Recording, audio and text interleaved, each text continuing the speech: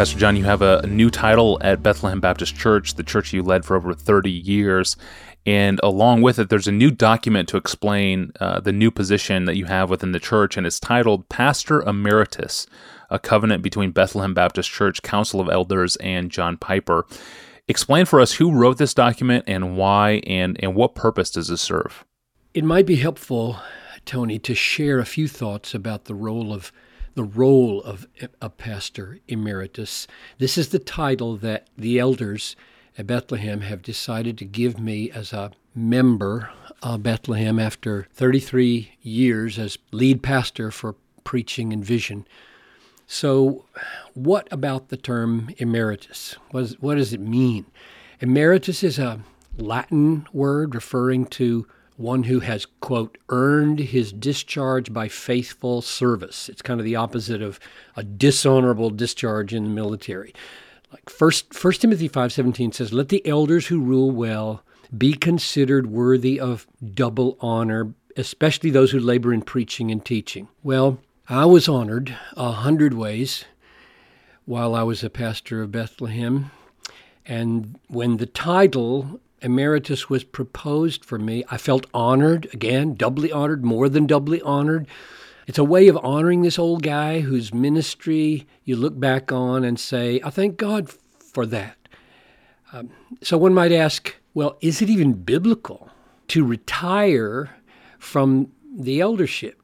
And I think the answer is, it's not biblical to lay down ministry and play games till you're dead at 65 to 95. That's the typical American view of retirement, and it strikes me as unbiblical. But it does seem wise and biblically warranted. The priests, for example, stepped aside in the Old Testament when they were 50, not when they were worn out, but when they were 50. It does seem biblically warranted and wise to shift one's focuses and hand off certain responsibilities. So my focus has shifted off of pastoral leadership of the church onto leadership in the Bethlehem College and Seminary and at Desiring God. And in a real sense, these are elder-like responsibilities. I regard what we're doing right now in Ask Pastor John as an extension of the teaching role of my elder qualification. So a key question then becomes, why produce a document called a covenant between me and the elders of Bethlehem with a list of ministries that I am committed not to do without the explicit permission or the mandate of the new lead pastor? One good friend of mine said to me when he read it, he said, it didn't sound like it honored you because it had so many limitations on you, like you're a threat or something. So let me put that in perspective and try to help people understand the nature of this animal in this situation. Here's the first thing. Except for the proposal that I be called emeritus, I wrote the whole document. People can read it over at hopeingod.org. I just Googled it a little while ago just to see if it worked. So I typed in, Pastor Emeritus John Piper, Hope in God, and boom, it came right up. So they can read it. We went back and forth tweaking the wording, but virtually everything that's there I proposed and I wrote, except for the paragraph on honoring me with the title Emeritus. And I did it for reasons. They're biblical and experiential, wise reasons. And here's several. The New Testament has the expectation that duly appointed leaders will lead. So Hebrews 13, obey your leaders. 1 Thessalonians 5:12, respect those who labor among you and are over you in the Lord. 1 Timothy 5:17, let the elders who rule well be considered worthy of double honor. Now combine that biblical principle of leaders should lead with the well-known fact of experience that new leadership in an organization can be quickly compromised by well-meaning people who default to treating old leadership as true leadership.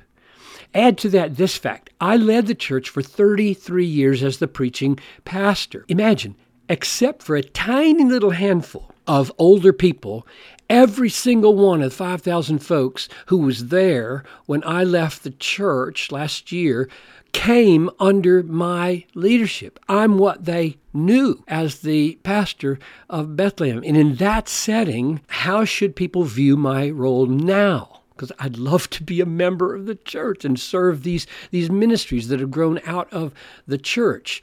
And this covenant is a way of saying John wants the new leadership to lead. He wants to guard against any possibility that his influence would weaken or compromise the new leadership in any way. And the best way to make clear what aspects of ministry I will do without explicit invitation and permission or not do is to put it in a covenant.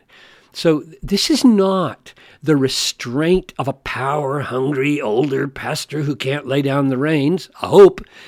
This is a restraint. It's an expression of the zeal of that older pastor who is jealous that nobody touched the reins in the hands of the new leadership, not even inadvertently. Let leaders lead. That's the first reason for a document like this, to protect the new leadership from any compromise. Here's the second one.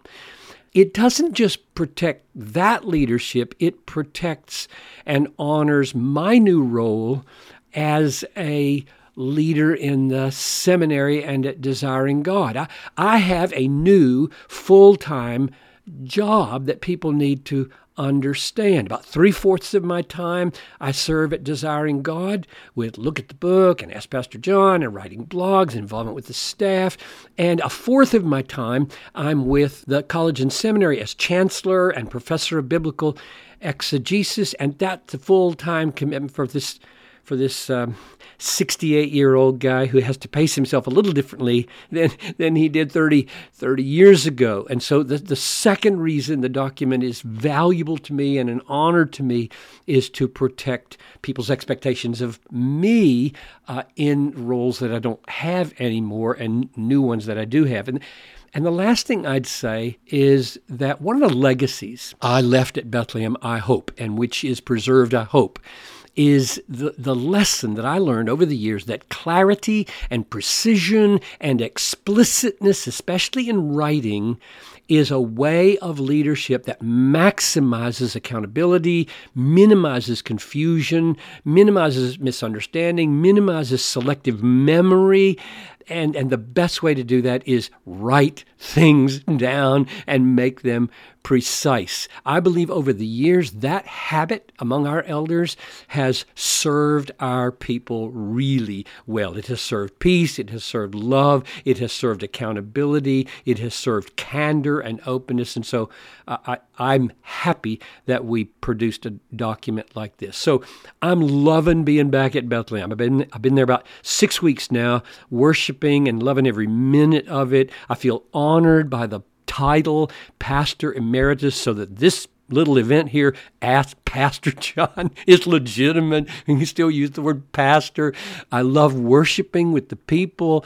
I'm glad there are clear lines of responsibility and that they're drawn up in a document. And I'm so eager to see God bless this church, bless Bethlehem College and Seminary, bless Desiring God in the next decade. And if God gives me life, I expect to be right at the thick of it. Thank you, Pastor John. And again, you can read the document at hopeingod.org, probably most easily by Googling the title of the document, Pastor Emeritus, A Covenant Between Bethlehem Baptist Church, Council of Elders, and John Piper. Well, is $75 too much to pay for a Bible?